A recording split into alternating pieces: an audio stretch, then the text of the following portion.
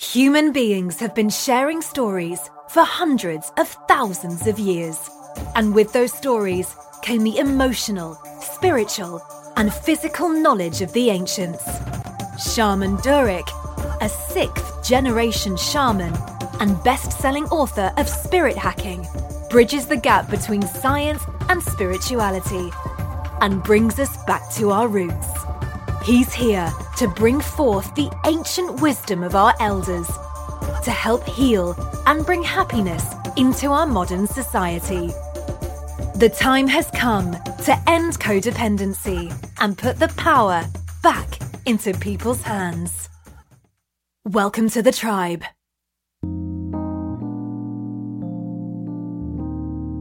What is the shaman school? No, you're not going to be studying to pursue a career in shamanism or to bang a drum. The definition of shamanism is one who understands relationship. The shaman school offering reminds you how to have a better relationship with things and how to nurture these relationships, whether it be with yourself, the food you eat, the people you meet, your ancestry, community, the global community, animals, nature, and so forth. My goal is to demystify spirituality, to add a bit of science and understanding of how things operate in the energetic planes. The shaman school's no-nonsense teaching explores all faculties of experience, from the physical, the emotional range, the mental capacity for information, dialogue, lexicon, energy, perception, awareness, how to understand the energy of currency, and so much more.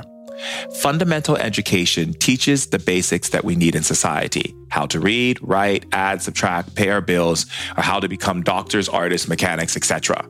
But the shaman school is a school that we all should have been a part of, one that offers the additional tools needed to better understand who we are, why we think the way we do, what's going on behind the scenes, and what we are actually seeing and processing. Are you living well? Are you paying bills just to keep the roof over your head? Are you in a relationship but not fulfilled? Satisfaction cannot be lowered anymore by the inability to recognize possibility. Living well means fulfilling your ideas and your goals and your dreams and having the best time doing it. In the shaman school, I've extracted the best from all of the world philosophies, religions, spiritual teachings, and theories, offering a juice without pulp that will empower your life. The shaman school invites you to a world where you're able to seize the tools of understanding, where you're able to have fun and have more because you deserve more. Go to shamandurek.com and click on the Shaman School for the first step toward ultimate happiness and an understanding of your truest self. Let's make things easier and not harder for our life. We deserve that. See you soon.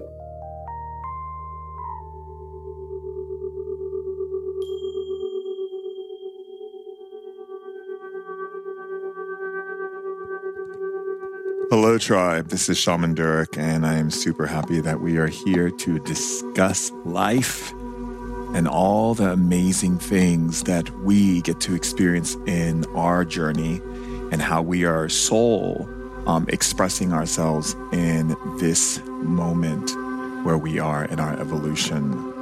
So, if we think about everything that's taking place, I just had the most amazing morning. I was sitting in front of my altar talking to my ancestors. I made an offering of fruits and different types of things to them, and just the connection and the energy of just being there with them was so beautiful, and being in that moment with them. And every day waking up, lighting candles and putting on oils and drumming and chanting and praying for the tribe, praying for myself, praying for my family. There's something beautiful about taking those moments. And I find that by allowing that to express itself and move into a space where I'm able to make sure I have those moments for myself, gives me so much energy. It's like I get super lit. Super duper lit. And I feel powerful and I feel ready to take on anything, and I can handle everything. I'm grounded, I'm centered, my energy in my body is vibrating, and I'm at this very high optimal level of performance. And it's important for us to be able to take that time to create the space, create the altar, create the space for you to be able to step into that because the world is always about wanting to bring energy down, right? It wants to bring your energy down. It wants to make it so that you feel overwhelmed by everything that's going on, and also get into a space where you feel uncomfortable with people or agitated or irritated or any of these things. And what we have to understand is that we didn't come here to earth to be irritated. We didn't come here to earth to be annoyed or be fighting with people or yelling at people and warring with people or with ourselves in general.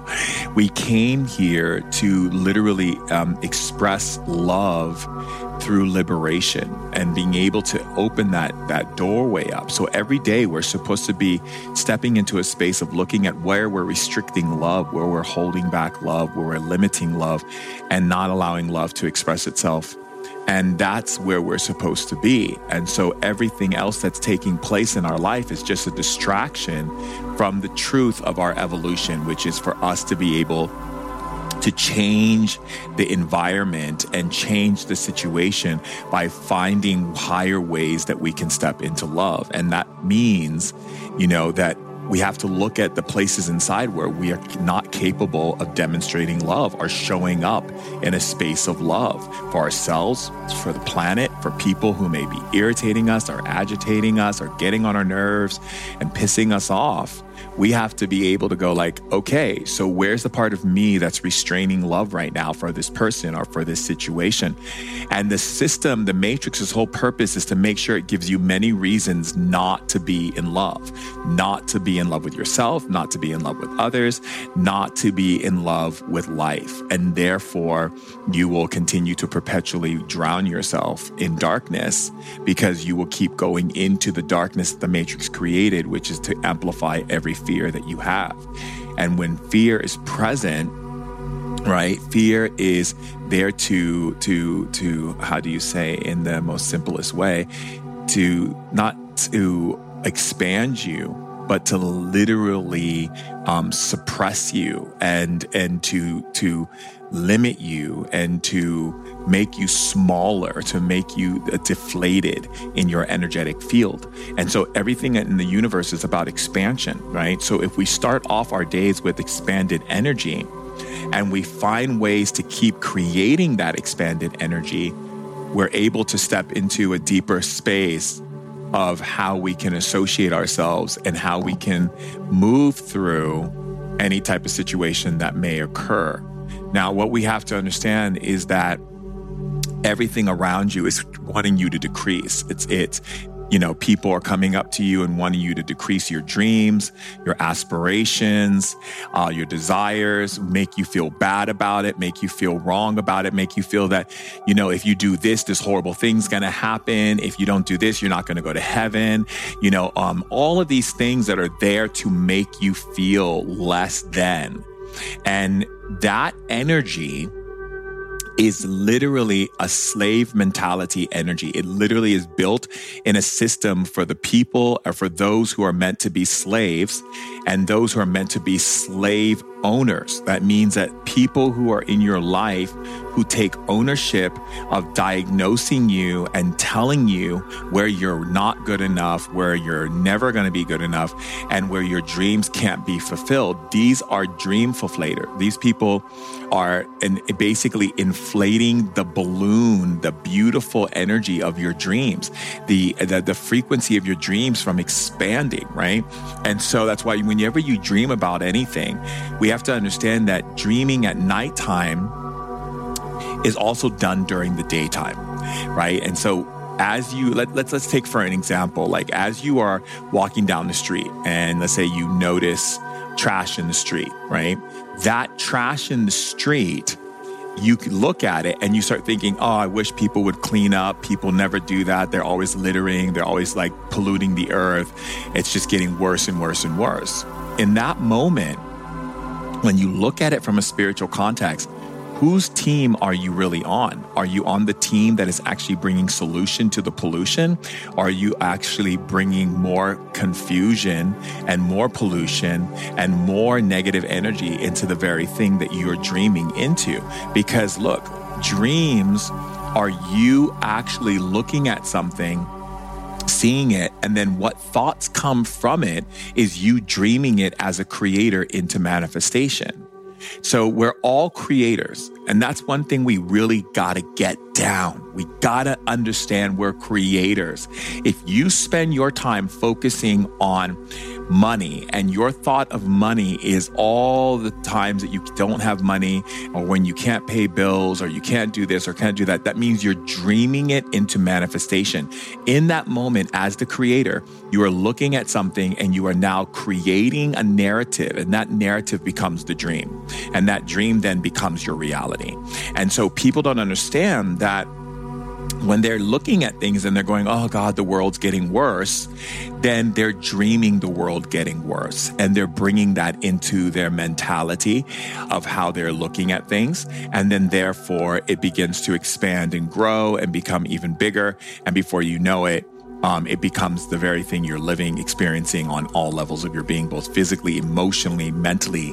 And that is a problem on our planet because people who don't know how to dream correctly. They think the only time they're dreaming is when they're going to sleep at night, putting their head on the pillow and going off, and into the astral planes and dreaming, or going into the astral planes where they learn about how to use their powers in the dream world, be it lucid dreaming or being able to access different types of dream powers, but those things are meant for this world. So the key element is to learn how to become aware that lucidity of dreaming is no more than you being able to be aware of yourself dreaming. Well, then what are we saying here is that when you're in the waking world, you have to be aware that you're still dreaming. Right? And so every time you create a narrative about something, like if you're looking at someone and you're seeing all the beautiful things about them and looking for those beautiful things instead of looking for the things that aren't so great, then you're going to dream that into manifestation. And just by being in that conversation with them, or just by thinking those thoughts. And so that's the key element here, is that a lot of people think that if they focus on the negative, they'll find solutions to get rid of the negative. You can't find a solution getting rid of them by focusing on the negative. You can see what is there, but then don't apply some idea of negativity to it, because then you start dreaming that into manifestation. You would apply the opposite. You would start dreaming about possibility. And therefore that then allows the universe and the spirits and the ancestors and the nature spirits and all of the different beings to be able to support you and assist you in creating that as a physicality in your experience of life while you're here on planet Earth. And so I say, dream a little dream. Let yourself dream a little dream. Give yourself the reason to dream a bigger dream. Yeah, right? Because the thing is, you start off with this little dream, and I say little dreams are any dreams that make people feel comfortable. So like if I tell someone, hey, I'm thinking of creating this new technology that basically is going to, create change in the world and help people. And everyone's just like, yeah, that's so cool, and they're just like, whatever.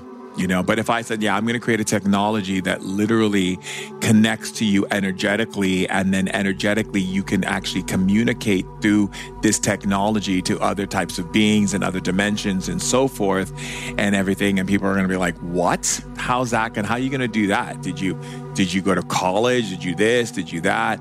People start coming up with every type of uncomfortable reason why they can throw something at you to kind of put some kind of fear or some kind of lack or limitation or some kind of how are you going to do it, or is that possible, where you're going to come up with the money and this and that and the other. That's when you know you're on the right path of how you're expressing your dreams into this physical realm through conversations with other people. The thing is, your dream should make people uncomfortable. If your dream is not making people uncomfortable, you're not dreaming correctly, because your dreams have to start off big so that the energy is expanded, because the spirits only operate in expanded energy. They don't operate in decreased energy or limitation energy or lack energy, right?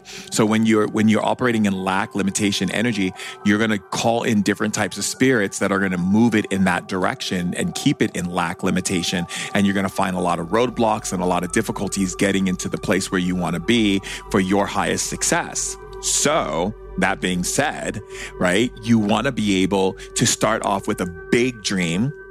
When you talk about things in your life, you want to talk about things in a big way. I remember one time a friend of mine said to me, you talk in a very big way, Shaman Durek, and do you think that's good to talk in that way? Because it seems almost like you're exaggerating, or, you're speaking out of your ass, or, this kind of thing. And I was like, well, instead of getting upset and thinking, okay, this friend is absolutely being rude right now, I just simply said, the reason why I talk in a big way is because I am a creator, and creators need to be speaking in a big way so that the spirits and the energies in the universe can operate in that energy field.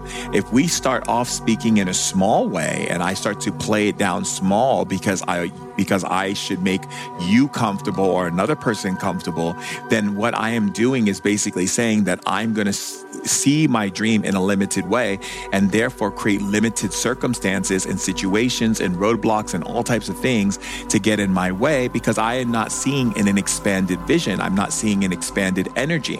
So spirit doesn't operate in limitation. It operates in expansion. So the bigger, the better for spirit, because that way the ancestors and spirits can manifest it and bring it into fruition for me.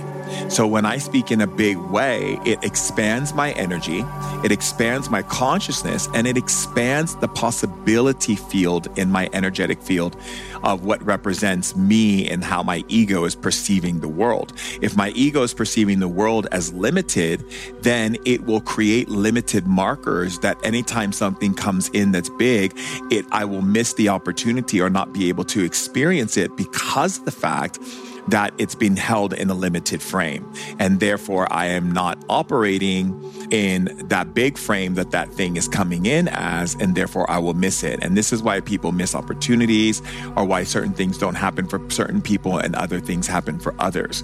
Because look, the more expansive you are, the more it is for you to bring things into physical manifestation. The magnetizing energy field requires a big energy surge in order for it to activate energies to move in sequence to be able to build and create whatever is necessary for you in your vision, your dream, and your desire.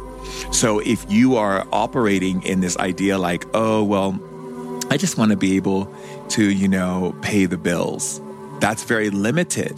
So what happens is the spirits are operating who can make you in a more abundant, prosperous person cannot really come in and support you because you're operating in a limited frame. So therefore, the spirits who operate in limited frame will come in and support you, and the struggle and the difficulty and whatever will continue to supersede the situations of you ever getting to the point of that higher success, because the spirits of limitation will continue to bring thoughts into your mind that, it's going to be hard, it's difficult, it'll look for every type of excuse that it can throw at you for you to take it down even more and make it even more smaller and more limited until it becomes completely non-existent in your realm of thought or emotion or feeling or desire.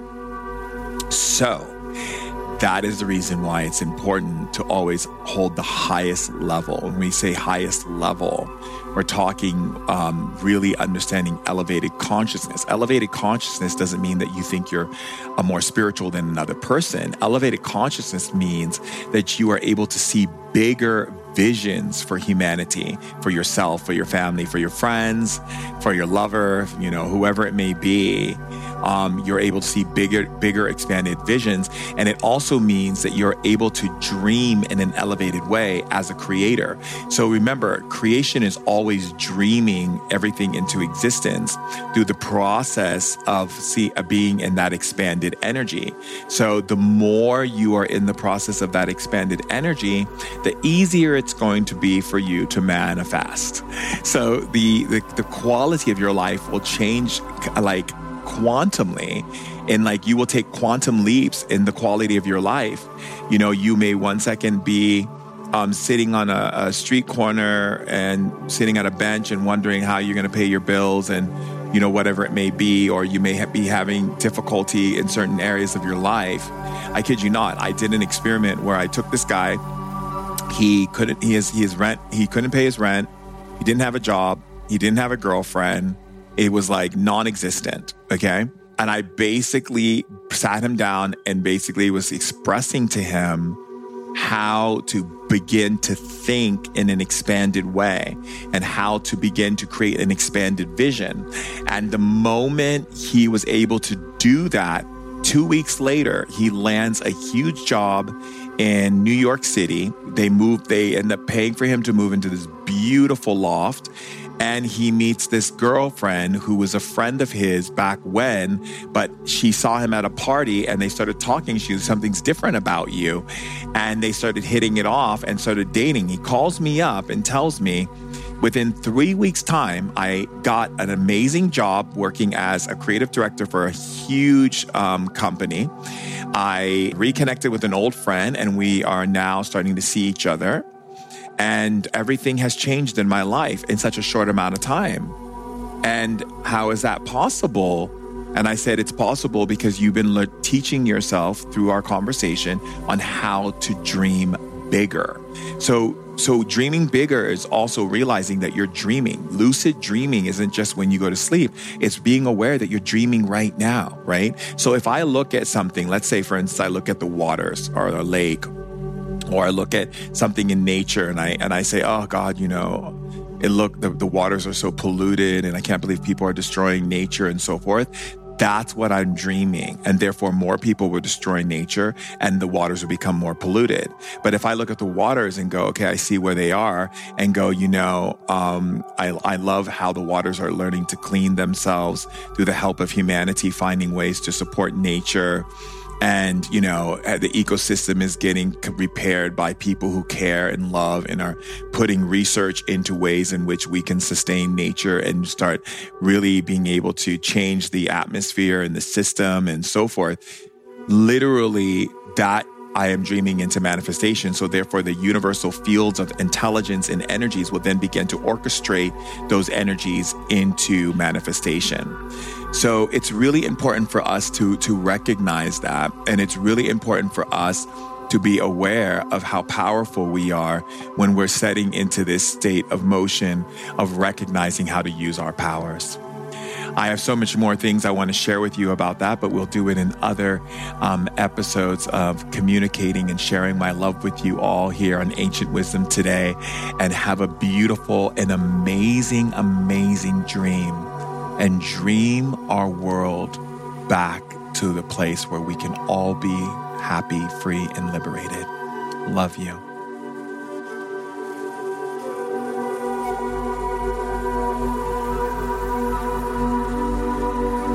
Hey Tribe, so the tribe wants to hear from you. And I know a lot of you are talented out there in music and poetry and recipes and ideas and just, things that you want to share with the tribe. You can send that information to info@shamandurek.com and share your gifts with the tribe. Love you all and stay lit. Hey Tribe, we have another Tribe Share, a song called You Are by Lynn Alicia. You can find her Instagram at LYNALICIA. Enjoy.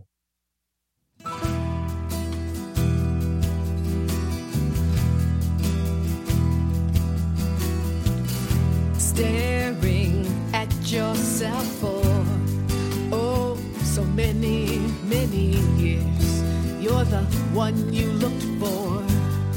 Baby, wipe away your tears. It's your turn, it's your time. It's the chance for you to shine. You are wonderful, you are powerful, you are a miracle in this space.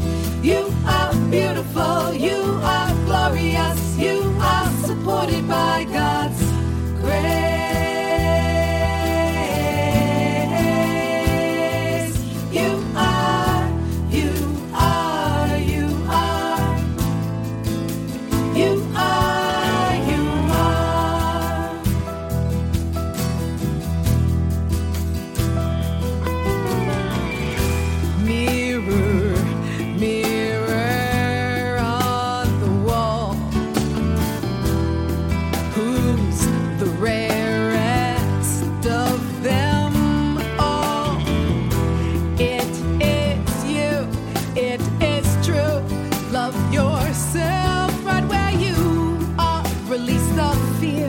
Let go of doubt, you will surely raise the bar.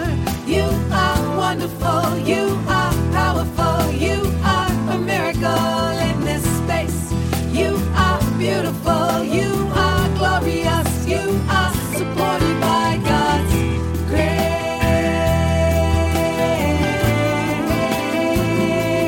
You are, you are, you are. You are, you are. Will I serve God, the spirit of me that is fearless and comfortable with everything, because it is everything? Or man, the conditioned part of me, that familiar, constricted, limited, static perception of self that has nothing to do with the real me? Will I choose to remain fixed in this manner which only assists in keeping me small? Or will I choose to fan the embers of the real me, the power that I am? In this moment, I choose God. And thus begins a revolution. Live your dream, don't you hide. Don't you know that you are blessed? Pack your bags, all things great. Time for you to leave your nest. You're expanding and soaring. You're finally taking flight. You are wonderful, you are powerful, you are a miracle in this space. You are beautiful, you are glorious, you are supported by God's grace. You are unfolding, you are disclosing, you are ready to begin. You are radiant, you are confident, seek your freedom from within.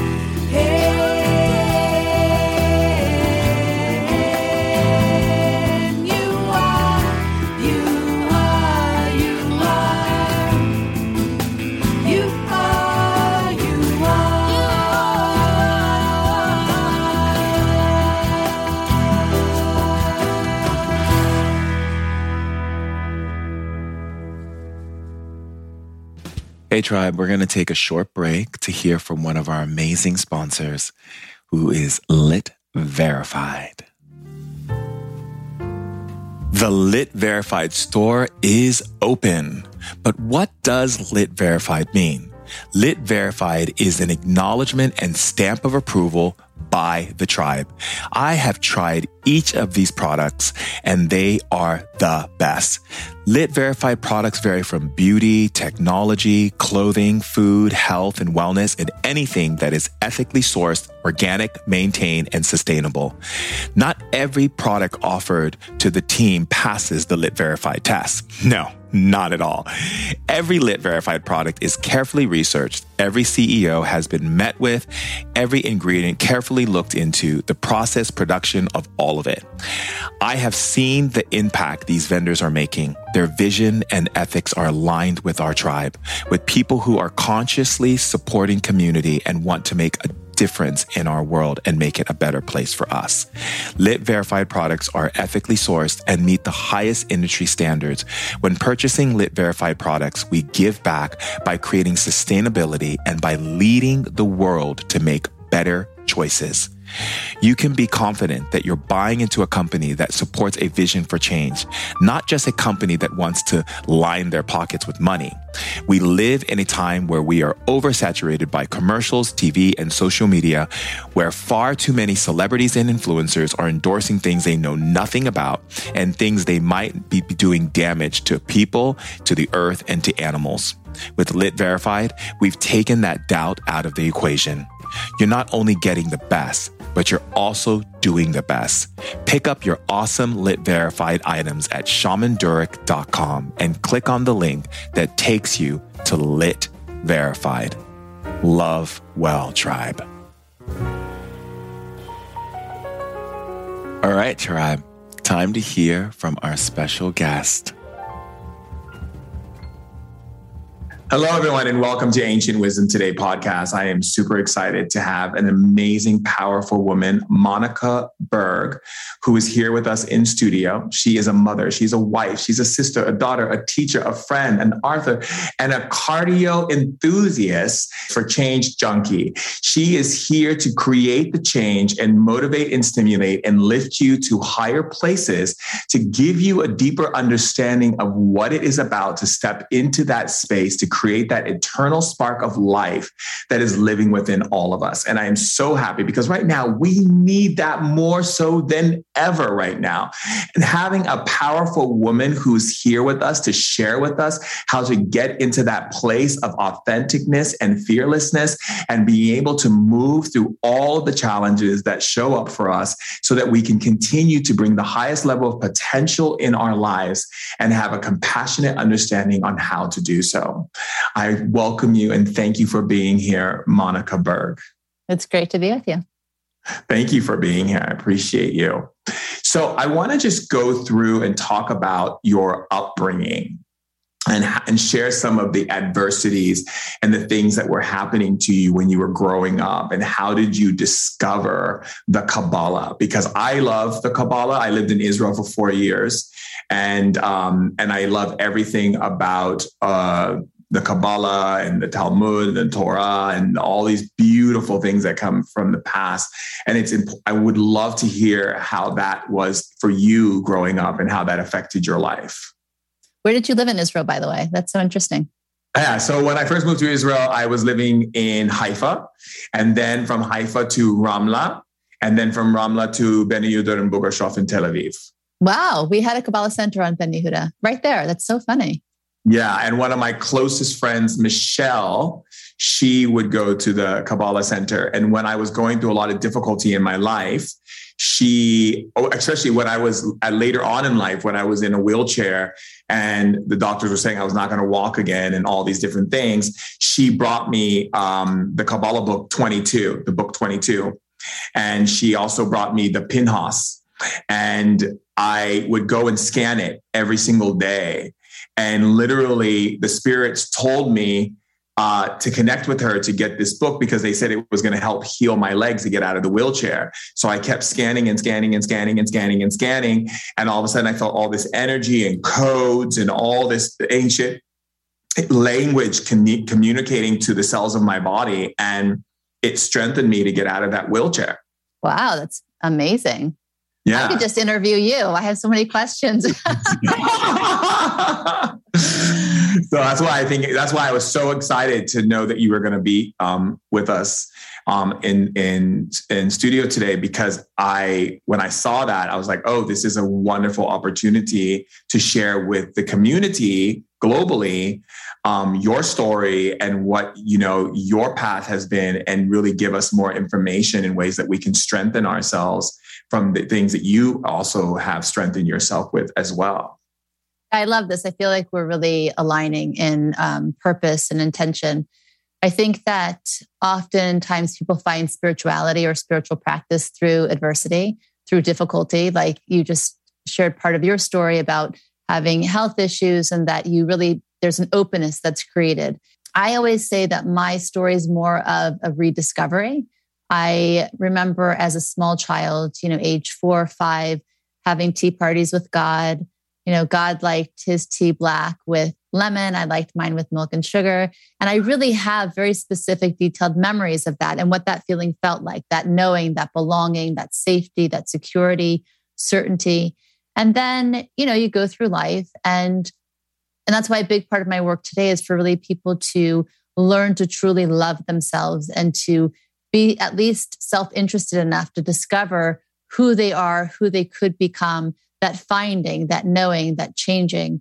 And so from around age 12 or 10, rather, my family went through a lot of difficulties financially.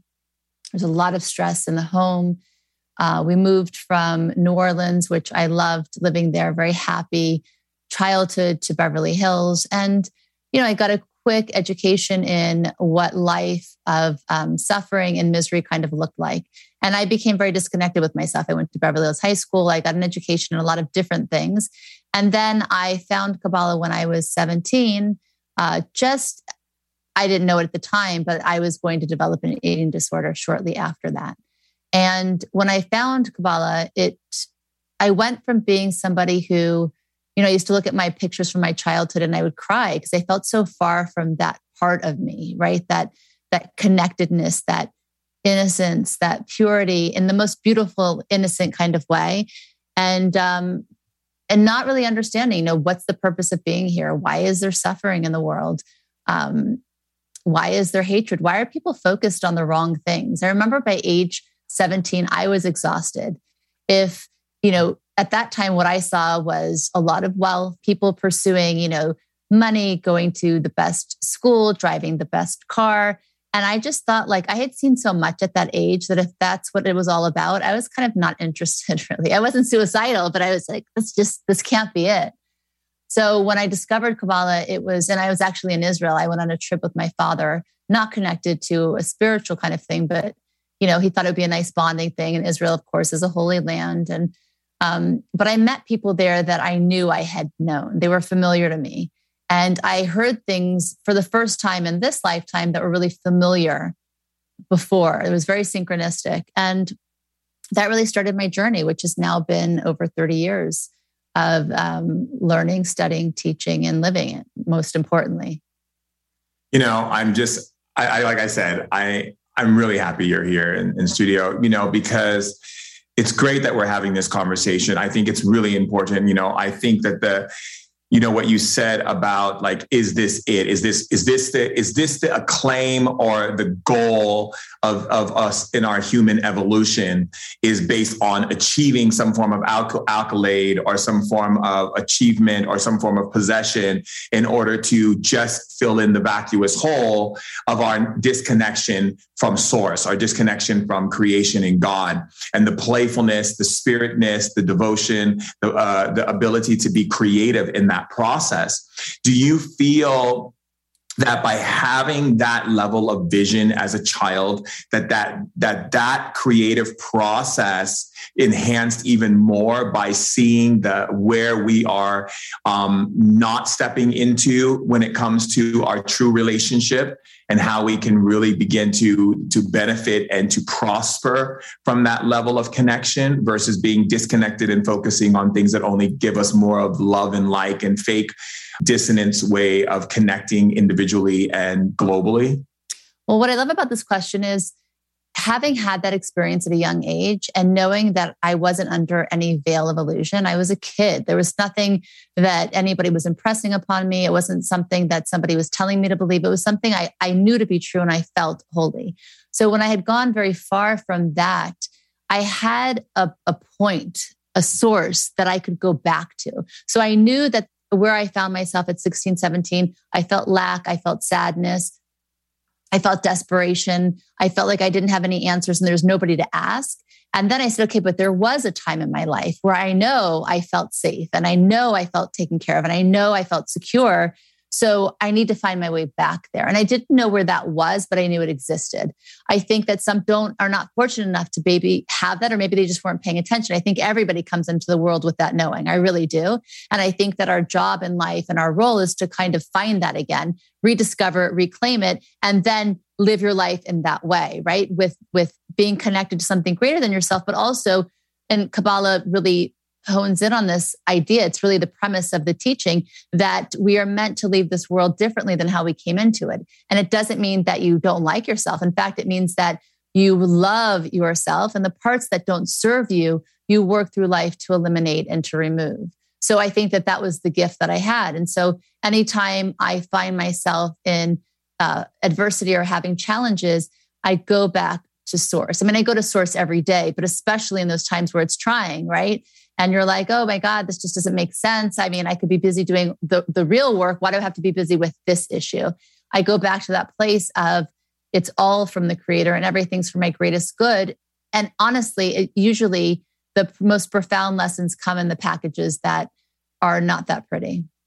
I agree 100%. I mean, I grew up in a family where power and wealth and position and who you knew and how you dressed and what car you drove and all of these things were, one side of my family. And the other side of my family was the shamanic side, which was more about our connection, our relationship to nature, our connection to everything that God created, and the consciousness of shamanism, which is everything that God created, you should love and respect if you want to know your creator. And so it was interesting for me being able to see one side where everyone was focused on these very, I would say limited ways of feeling better about themselves in order to feel that they can be received in love.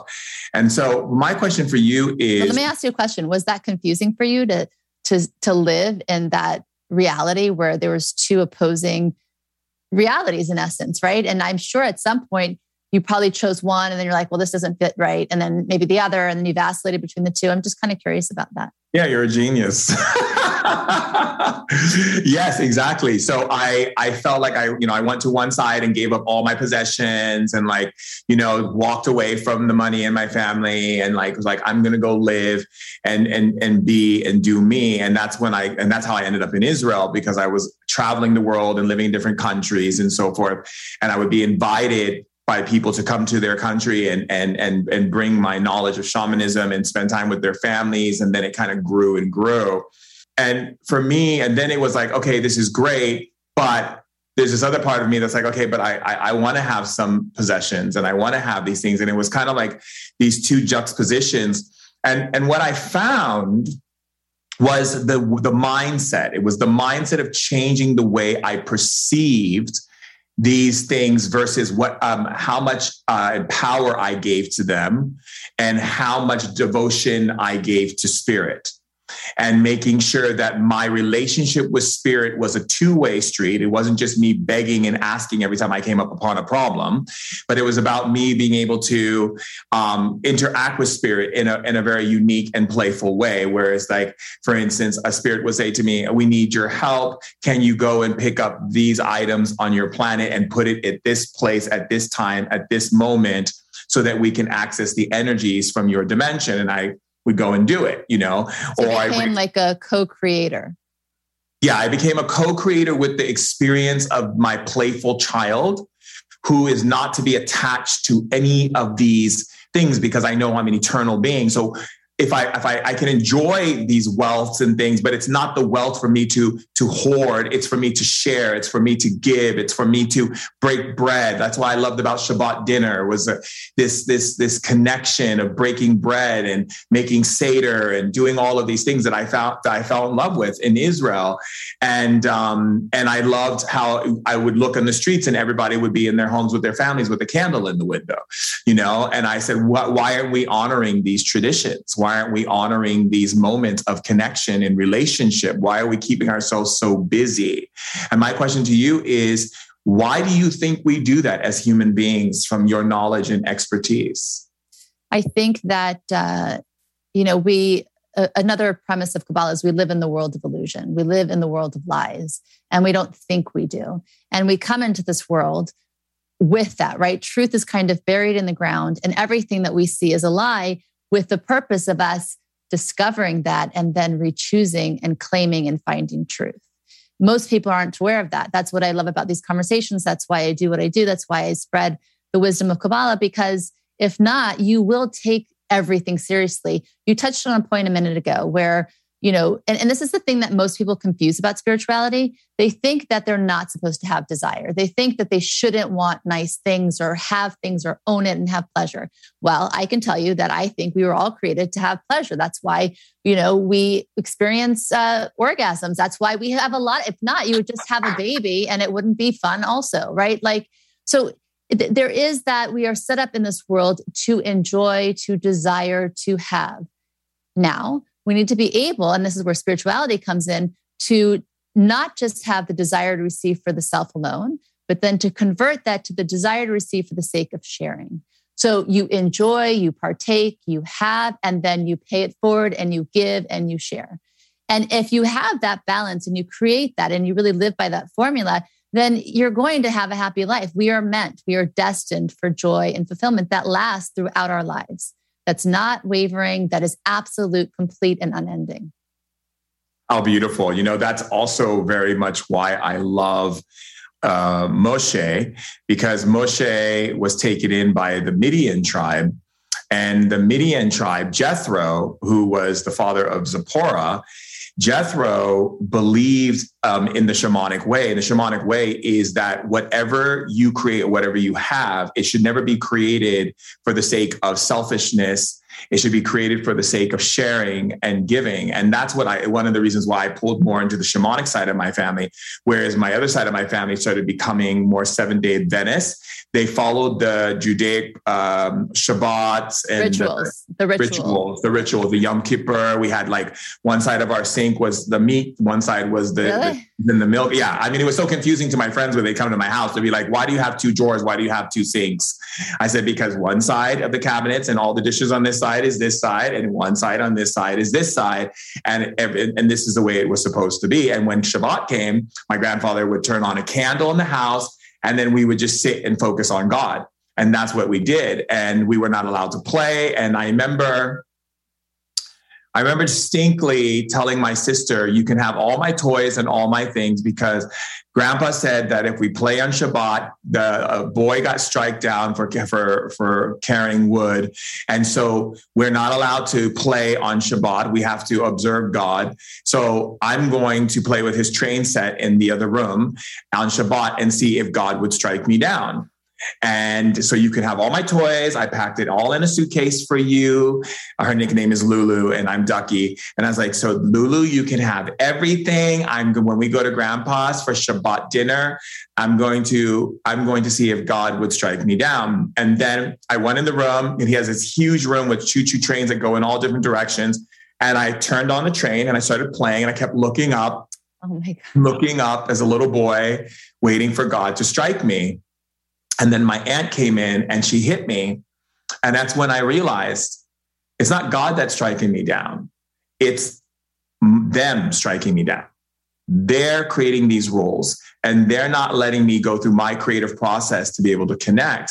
And I want to ask you, when it comes to Kabbalah, what do you feel, or what is the teachings around us being able to stay in that playful, creative process versus getting so serious where we create so much strain and so much discord and so much intensity because we're beating up on ourselves and we're hammering ourselves and we're not enjoying life? What does the Kabbalah say about that? Yeah. So this is what I love about Kabbalah. There are a lot of the, what would be perceived as ritualistic, right? There's a lot of things that you participate in. Rosh Hashanah, Yom Kippur, eating kosher, like you said, meat and dairy sinks. And not everybody who studies Kabbalah does that, right? But if you do choose to do those things, Kabbalah teaches you the hidden reason behind it, right? That it's really just energies that you don't want to mix, for example, like meat and dairy together. And even if you just look at it from a health perspective, we know that it's really hard for the body to digest those two things. That's not recommended, right? Science supports spirituality, really. So my whole thing is this, and I have 4 kids and I haven't raised them by that way at all. I was not raised in a religious home. I was not raised with Kabbalah. And I think that that's what makes me unique in the way that I live in both worlds. I always kind of have, even when I didn't have a name for spirituality, I always was able to go in and out. I think that if something makes you behave far from your true self, from your soul, from the essence of the creator, then it's not something you should be participating in. So if you do things just out of religiosity and just out of tradition, and because you're guilted and shamed into doing it, and if you don't do it, you're going to die or something bad's going to happen, don't do it, because you're not getting any light from it. You're not getting any energy from it. You're not changing from it. You're not transforming. You're not growing, which at the end of the day is the purpose. So you can be happy and fulfilled, right? That's the formula. So if you use these things as a tool for growth and for enhancement, it works. If you use it because you're terrified and you're afraid of making a mistake and you want to go to heaven when you die, it just doesn't work like that. That's beautiful that you said that, because there's a lot of people in the world who are living in these very rigid ideas and boxes that are limiting them from their creative freedom, their happiness, their joy, their pleasure, their orgasm, their everything, because they think that they're going to be punished or sent to hell or ridiculed or exiled from their families and ostracized from their community. And it's really beautiful to hear you say that, because right now we have people who are on the planet right now walking around telling people that if they don't do this and don't do that in their eyes of what they believe should happen or how they believe someone should be living their life, that they are bad, they're not good, they're not that. So you have a lot more mental health issues that are showing up on the planet because people feel overloaded, they feel bombarded, they feel their boundaries are crossed over. How can Kabbalah help with this type of situation that we're living right now today?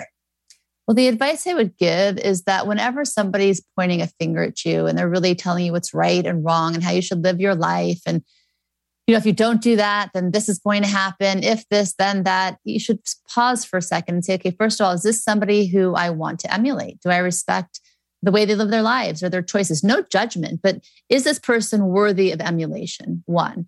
2, at the end of the day, the only opinion that really matters is the opinion you have of yourself. And I say that in the context of you're actually giving yourself emotional and spiritual feedback and you're self-aware, right? You're doing the work and you're on a journey, so to speak, whatever that looks like, whatever spirituality you practice. And that you feel like you're connected to something higher than yourself, because everybody, no matter how you live your life, there will be a day where you come and you will meet your creator and you will understand all of the truth and all of the illusions of this world. So I think that the real mission of life is for people to be able to identify when they lie to themselves and where the truth of their soul resides, not their truth. Because that statement kind of irritates me, to be honest. Like, oh, this is my truth. Well, just because you feel it doesn't mean it's true. That's just emotion. Exactly. But truth is being able to hear the whispers of your soul. What is your desire? What is your calling? Not what your job is even, but where are you most purposeful, right? Where do you feel like you're really contributing as just a being, as an energy? So when you go from that, it takes the emphasis away from external feedback, external validation, and it really becomes about internal. And that from that space, you really can't go wrong. But it starts with really releasing the illusions and releasing the false beliefs. And to do that, you really got to let go of they. What do they think? That's the biggest lie of all. Do people like me? Yeah, I agree 100%. I've always said that, people think success is all of these acclaims and so forth. And I always say success is living guilt-free, shame-free, and truly invoking liberation within your life. And to live in that space is everything, and that's what I live my life to thrive every day from a place of love with myself and friendship to achieve. But there's so many people on the planet who feel if they don't meet those expectations of other people, or they're not seen in the eyes of other people, as you said, they create an unnecessary suffering. And what's very interesting was when I died, when I was in my 20s, late 20s, I died in the hospital and I went to the other side. And one of the questions that I asked when I got to the other side was, because they said, you can ask as many questions as you want to ask. And then I asked, well, why do we suffer? Why do we have war? Why do we have pain? Why do we have this? Why do we have that? And the message they gave me was because of malfunction in thinking. They said that the technology of consciousness is not in alignment to the will and the heart. So human beings actually go against themselves. They're not for themselves. And this causes an imbalance. And so what do you feel in your feelings and your vision is one of the things that we are doing right now that is causing a great deal of malfunction in thinking and taking us away from our true relationship with God? I think that it's two things. I think it's a lack of kindness, which includes of not giving anyone the benefit of the doubt. You know, like if you make a mistake, you're out. This cancel culture, it's just like, it doesn't leave space to really be or exist. And I think it's about thinking us against them. I think when we look at people, we think that they are one-dimensional, you know, when in reality, we're nuanced. We're so multifaceted. There's so much inside of each one of us. And I think right now we're living in a scary place in the sense that people don't take the time to really be patient, to look past the judgment, past what you perceive. And the truth of the matter is, and when you talk about perception, you only see people in the realm of what you know, right? You look at somebody and you're like, okay, from what I know and what makes sense, it must be this or it must be that. I think we need to stop with all the judgment, really. And it's just not doing a service to any of us. Absolutely. I agree 100%. I feel like a lot of times when people even, meet me or connect with me, they think, oh, he should be wearing mala beads and a dashiki and walking around sitting under a tree somewhere, not having money in my bank and living a life of nothing in order to be of service for humanity. And there's a lot of misconception around that.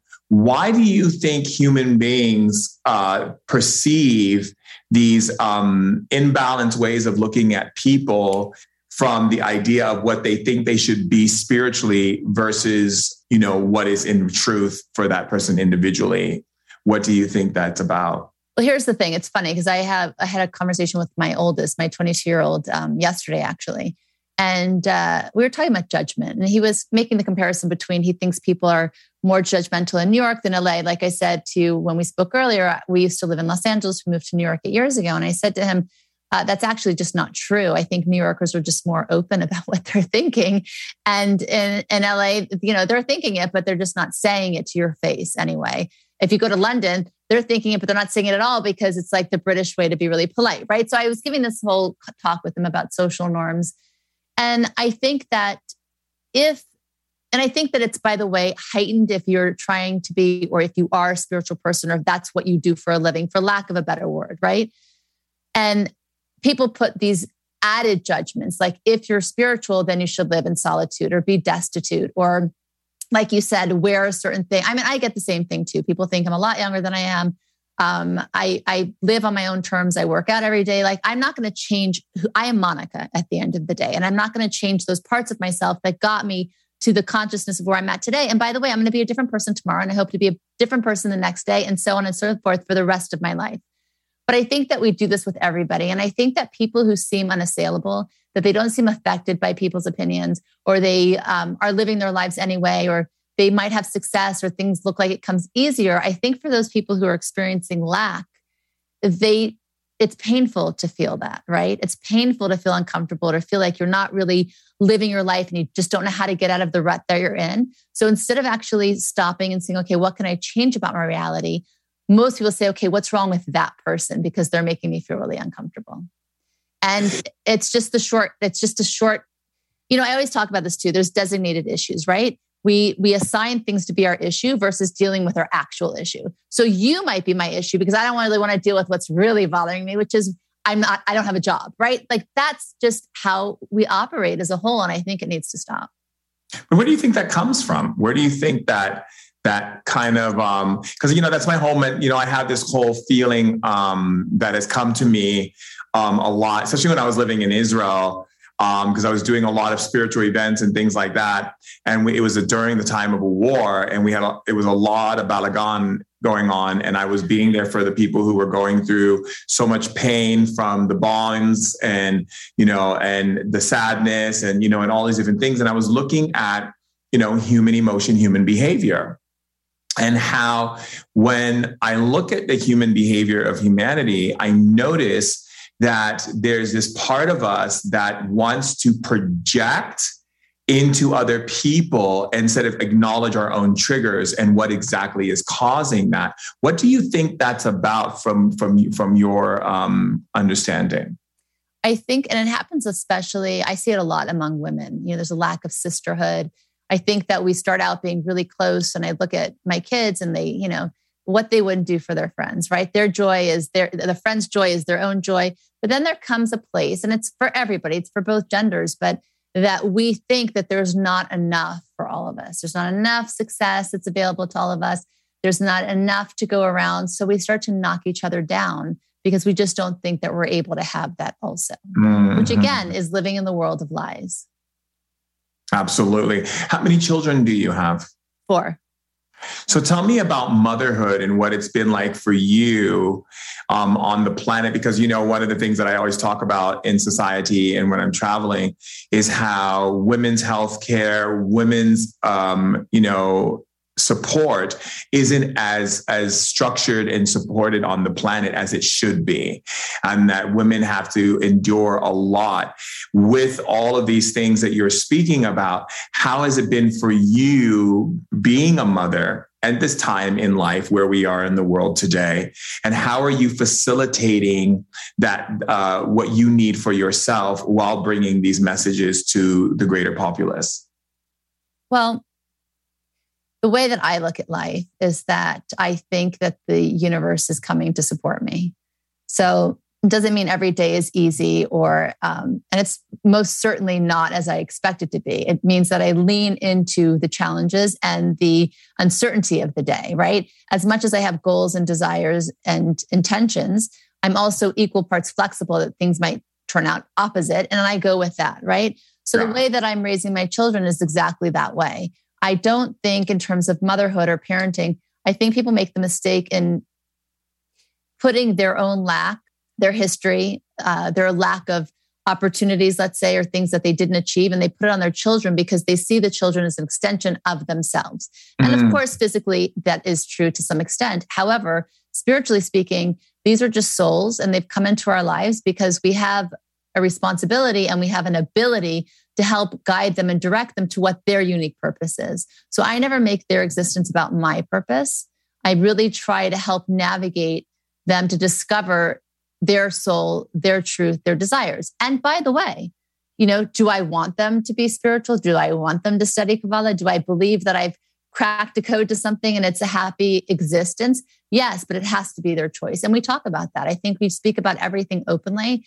And every time they ask me a question, I turn it around and say, okay, well, how do you feel about that? What feels authentically true to you? If you decide that, what will that look like? If you don't decide that, what will that look like? I'm not going to be there forever for them. And they need to be able to learn to hear that voice of their own. And what do you feel right now in the world is something that parents are doing that is actually damaging or causing difficulty for their children in their future ability to be in that space of joy and happiness and freedom and elation and all of that? What do you feel that parents right now need to hear, or what they're doing that could actually be hurting their children? I think that the main, if I had to give one parenting advice, I think that it would be, don't raise a child that's going to be easy for you or not a problem or not a hassle. Raise a child that you would like as an adult, right? You want them to be a leader, a thinker, independent. If you raise a child to, do what I say because I said it and I'm your parent, then guess what? When you're not the main voice in their head and you're not the most important relationship they have and they get in high school, they're going to take that same belief of do what I say, don't think for yourself, and it's going to be what their friends want them to do. So I think that that's one big mistake that parents make. And I think the other, again, is really having them live either the life they wish they had or what they think is the right life to live according, again, to other people's beliefs. Be a doctor, be a lawyer, whatever it is. And you have to look at your child for who they are and who they're supposed to become. And to do that, you really have to remove your own agenda. Brilliant. Absolutely brilliant. I'm just going to clap for you because that was so well said and so poignant, powerful, and potent I call it the 3 Ps. It literally is something I really want people to rewind and listen to if they are a parent. What have you noticed has been some of the challenges for you as a mother, as a wife in today's age and where we are in our evolution? Well, I think being a mother and being a wife are 2 very different roles. And I actually really separate the 2. I think some women make the mistake of not doing that. They're a mom and then sometimes they're a wife. And it's just, I think you really have to be very clear about what you want to put in those relationships, and they're different and they're unique. And to be honest, and I don't know if you're going to believe me, but I don't really, again, I'm not looking for external, right? So I'm not having any issue in the world or whatever, because how I raise my children is sacred and it's in this home. And it's something that's very real. It's not based on anything external. And the way I am in my marriage is exactly the same. Now, if the foundation was weak in any of those and I was reliant on a lot of external things out in the world, I'd probably be struggling right now. Do you feel that Kabbalah has strengthened your relationship within your love romantic relationship and also within your social group of friends and so forth? 1,000%. I think that in friendships, I think environment is everything. And if, I really try to surround myself with people that are curious. I think if you're curious, you will ask questions and you will be open to change. And for me, that's number one. You can have fun with people, but that's never really going to be enough. You can love people, but that's really never enough. I think to have people that you can grow with, that you can speak to, that you can change, and they don't expect you to be the same friend or the same partner. We are always changing. And if you have a partner or friendship that will meet you there, then it can last and grow. And every relationship is destined to be better than it was the year before. So I actually wouldn't have that understanding, and therefore I wouldn't have the relationships I have if not for Kabbalah, for sure. Woo! You are a plethora of information and you speak so eloquently. I absolutely adore you. You're amazing. I'm so fully honored to listen to you speak. It has so much wisdom in it. I mean, seriously. I would love to really go into, you had mentioned cancel culture, and I really want to get your thoughts on it. And now I'm very much into really digging into your wisdom, which I think is important because you, like I said, you're such an amazing speaker. Why do you think we have it right now? Why are we having cancel culture? I mean, I grew up in the 70s. We didn't have cancel culture in the 80s or the 90s, or at least I don't remember anything of that nature. Why are we having this now? I think that there's something else leading to that. I think that we're in a time now where people are tired of feeling like they don't have any control, that other people are deciding their future or their destiny, or there's a lot of that now. And then you couple that frustration with social media. You can say anything and then it just goes viral and everybody has access to it. And it's kind of like, you start tsunamis, here and then a tidal wave there. And it's just and it goes and goes and goes. I think people are able to speak now with really not having to take responsibility for their words. And that's very dangerous. And I don't think that we had the ability to do that before in the way that we do now. What do you think is spiritually missing from the equation that allows us to be able to come into more acceptance as human beings? I think empathy. I think benefit of the doubt. I think kindness. If you look at those words, it really is what is the essence of the creator. In Kabbalah, there's something called the 99% realm versus the 1%. 1% is everything that we feel, touch, taste, see, smell. It's our 5 senses, right? And most people choose a partner based on that, a career, a life, and it's limited because looks will fade, money may go, it's just never enough, right? Even sex changes. When you start to view life in the 99%, which is all those things that we actually can't see, right? It's the ability for you to be in Los Angeles right now and me in New York and to be able to talk as if we were sitting here across from each other in person. There's a lot of things happening that we can't see. We know it works, but we rely on it.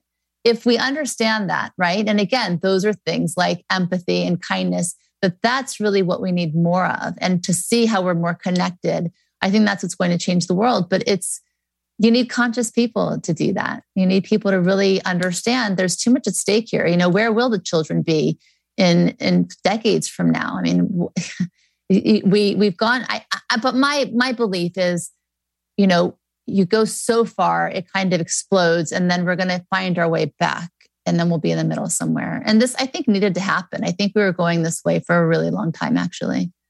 I agree 100%. I talk about it for years. I said that there's going to be a situation, I call it the blackout. I said there's going to be a situation that affects the whole global world to make us take responsibility and look at what we deem valuable and what we deem not valuable and what we have taken for granted and where we need to step in and have more integrity and more spiritual maturity. And so, yeah, I agree wholeheartedly with you on that matter. And I wanted to ask you, how are you standing for others to find their purpose and voice?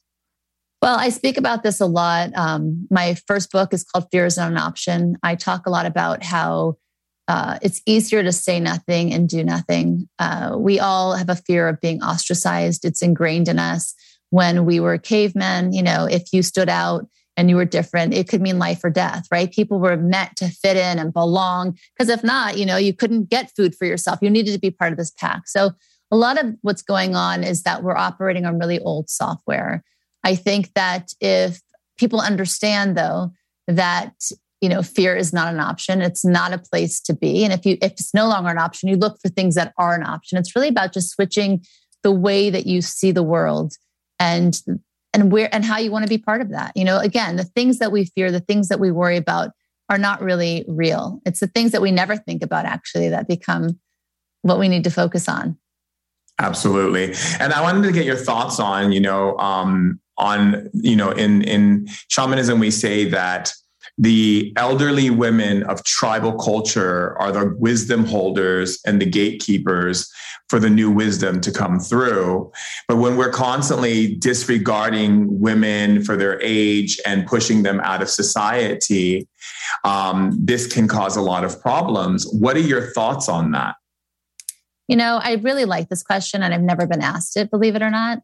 I think that we give a lot of attention to children and youth. And I think that when people get older, it becomes hard for most of us to see because we fear it again, right? We fear getting old. We fear looks fading, minds fading. And so it's easier just to discard somebody than to actually say and see the truth that we are all changing. My father passed a few months ago. My mother-in-law, who was like a mother to me, passed last September. And it really changed what I understood about death and my relationship with death. And I've come to understand that death is just the next cycle of life. So, and we don't understand that because, again, we're limited by our physical body, which I'm grateful for because none of us are ready to transition yet. But we understand that a child or an infant will eventually become a toddler, will become, a child, will become a teenager, a young adult, an adult, and then elderly. That last stage, we tend, again, to ignore, to not think about, and it really just comes from fear. But if you understand that when death comes, it's just the next level is that the soul can really grow to its highest form, and it doesn't need the body anymore. It changes, I think, the way that you look at that stage of life. And my grandmother is 95, and she is a wealth of information. I love when she shares things. And she's so strong. And I think that to disregard that is really just, you're not willing to be truthful with yourself. It's not about them at all. Do you feel that that's affecting us in our evolution and how we operate in the way in which we build our emotional intelligence? 1000%. I think a lot of people spend time on staying frozen at 70 and try to reverse the aging process. And, there was a time where I felt like, and this was many years ago, at this age, I should have written that book, or at this age, I should have done this and that. And then I thought, that's so naive and silly, because if I had written my first book at that age, it wouldn't have been good because I didn't have the knowledge that I had when I actually wrote it. Right. So it's the same thing here. It's just, it's why deny any process of your life? Because it's always going to be connected to your soul. That's going to go with you. At the end of the day, you don't leave with things. You don't leave with your body even. You leave only with your soul. So I think that we should start to really think about how we can enjoy those years of our lives, how we can enhance that part of our lives so we can be strong forces and beings. And in fact, I think people who are elderly and start to kind of waste away, I think that they've lost desire. When you lose desire, you actually do start to go backwards. It has nothing really to do with age. I think that when a person lives a life where it's very much ego-based, desire starts to wane around 60 and 70. Oh, wow. I'm so happy you're answering to these things because, sometimes when I ask questions, some people are just like, okay, Shaman Durek, you're a little too deep and these are really important questions, I feel. And I feel like, people need to hear these perspectives and these understandings. What is your thoughts when it comes to pleasure? Let's talk about pleasure, orgasm, experience. A lot of people nowadays are feeling shameful around sexuality, sex, pleasure, orgasms, feeling within their own body space. What do you think? What is your wisdom on that?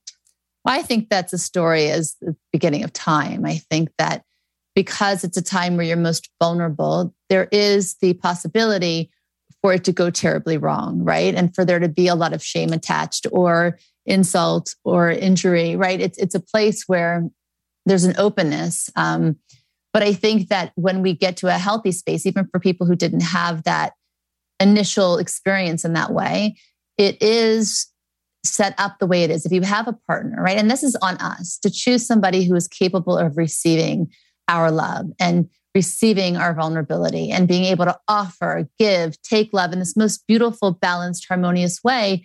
Sex is just love in motion. So when you understand that, and of course, again, the mechanics of it is meant to be pleasurable. Why is that, right? It's not meant to be. If it was something bad, it wouldn't feel good. But again, there's a healthy way to do things and there's an unhealthy way. I mean, even if you look at anything that kind of is pleasurable, even alcohol, right? It's nice until it's not. It depends what you do with it. So I think that that's our responsibility. But first, we have to have a healthy belief system about that it's okay. It's meant to be beautiful and sacred and loving and, all of it, right? It's just to find first that space within yourself and then find a partner that's worthy of giving and receiving in that way.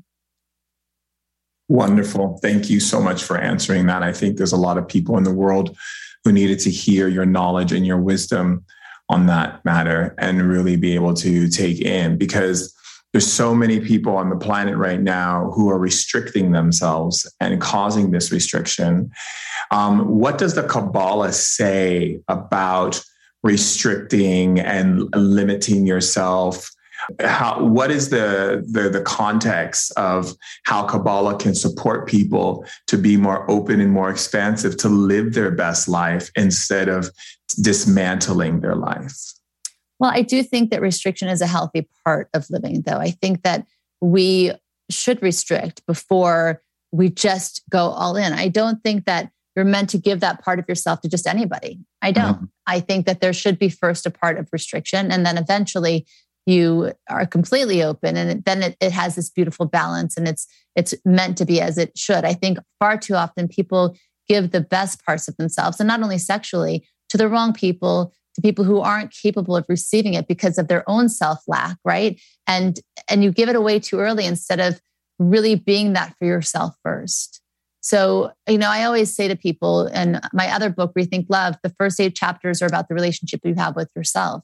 If you can't, and we know it sounds like a cliche. If you can't give it to yourself, you can't give it away. But the truth is, you wouldn't be able to even recognize what love is if you haven't first really experienced it. And some people are fortunate to have been raised by parents who could offer it. Others are not. So you have to be able to cultivate that for yourself. When you do, and like my story with God at age 4, it's like, oh, I know what that is. I've experienced that before. So now I know what to look for. Now I know what I should receive. Now I know how it should be. And far too often people are very impatient in that process. It's like, oh, I just want what that person has, or I just want that romantic thing I saw in that romantic comedy, or the love story, these poems and books and film. And, we really do ourselves a disservice. Everybody is meant and destined for love. Everybody. It's our birthright. But some of us have a different way of getting there. And the onus is on us to find that.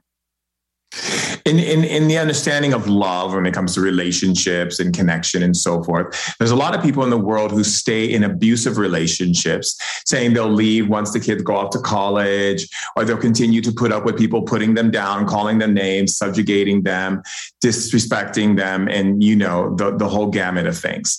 What is your wisdom and thoughts around people who stay in abusive relationships? Why? And what is your way? How does the knowledge that you have through Kabbalah and yourself support more information for people to be able to come out of those situations?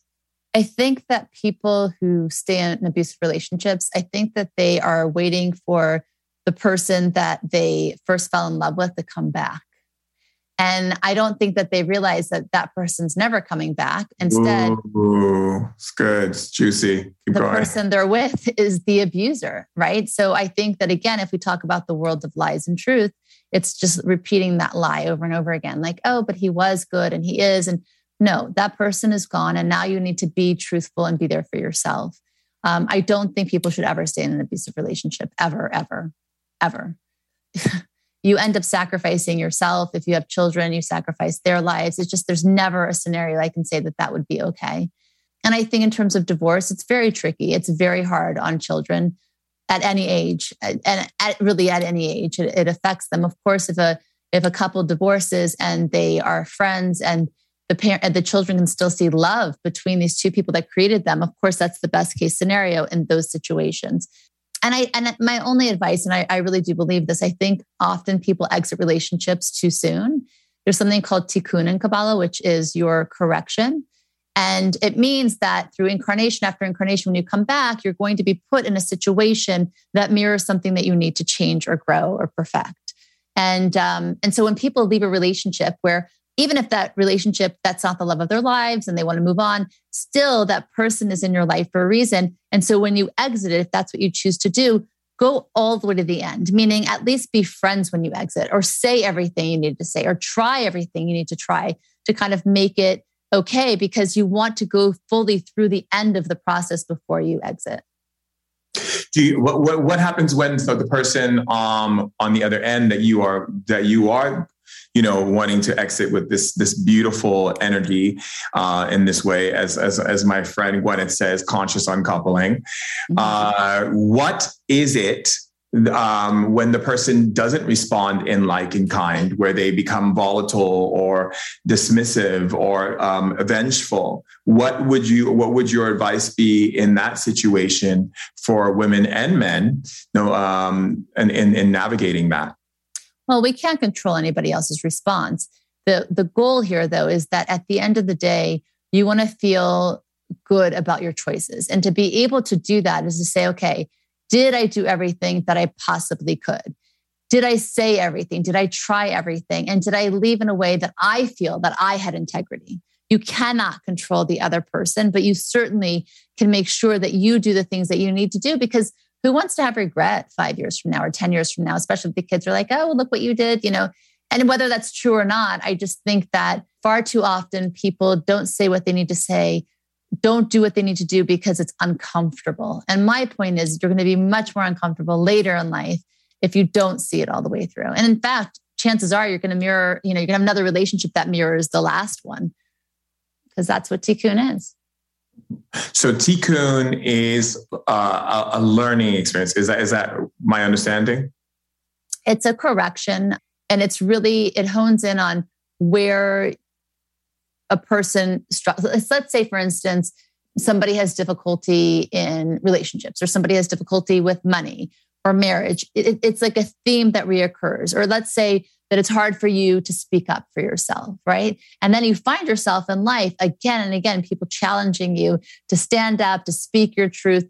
You're going to hit on a theme of your life of what you need to change for your own growth and for your own transformation. And by the way, there's levels, right? Once you do, you're going to be like, oh yeah, I'm going to cross that off my list. And then you're going to get another opportunity. Like just when you think that you've got to the place you need to, you're tested again, but not because God is punishing, not because you're a bad person, but because you're meant to grow. And this is the only way that we really, really grow, is when we have those opportunities to really step up and do what's uncomfortable for us.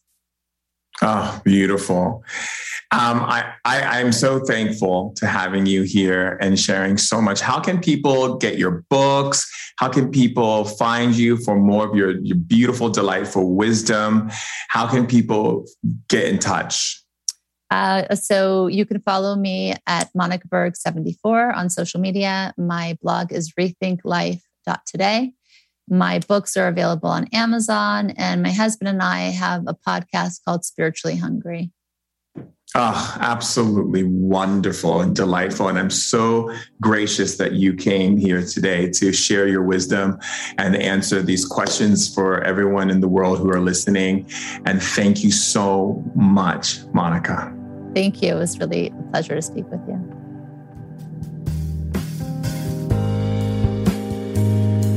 I've created the Healing Temple because people all over the world want and need healing, but don't have the access to those healers or can't afford them. One of the biggest high-ticket items in the world today is remote healing, but some sessions cost hundreds to even thousands of dollars. And for only $10, the Healing Temple is a collective space for people to come together every Friday for 30 minutes. Participants are opening a wellspring of abilities, alleviating stress and brain fog, where the mind becomes more optimized and performance-based, and where you learn to utilize energy to up-level your consciousness. The Healing Temple also helps to break down walls where you begin operating in awareness of wellness, feeling ambitious and inspired like things are really changing in your life. Inside the Healing Temple, you're also stepping into a world where you might experience phenomena that you thought wasn't possible. Something as small as a chill or the hair standing on the back of your neck becomes like an opening door. Some members have even said they've experienced increased psychic abilities and that these sensations have intensified with following sessions. I've trained my powers to impact change, and I've learned how to get results. Who doesn't want to feel good? The Healing Temple is not only beneficial to you, but also to those around you, because when you're feeling good, you shine that positive energy onto others, your partner, your children, your coworkers, even your dog or your cat. Everyone around you begins to feel better because you are feeling better. It's a rippling effect that's much needed on this planet. We need the Healing Temple more than ever right now because of all that's happening in the world, the social political structures, calamities, chaos, and feelings of hopelessness and despair. The social climate is on high, and this pressure cooker is taking a negative toll on how many of us feel. The Healing Temple offers comfort on a global level because when more people are feeling good, the more kindness, generosity, and realness is generated. For only $10, I invite you to become part of the community that seeks to do good, to feel good, and to make this world a better place. Go to shamandurek.com and click the Healing Temple to join our wellspring of healing, restoration, and elevated consciousness. See you in the temple.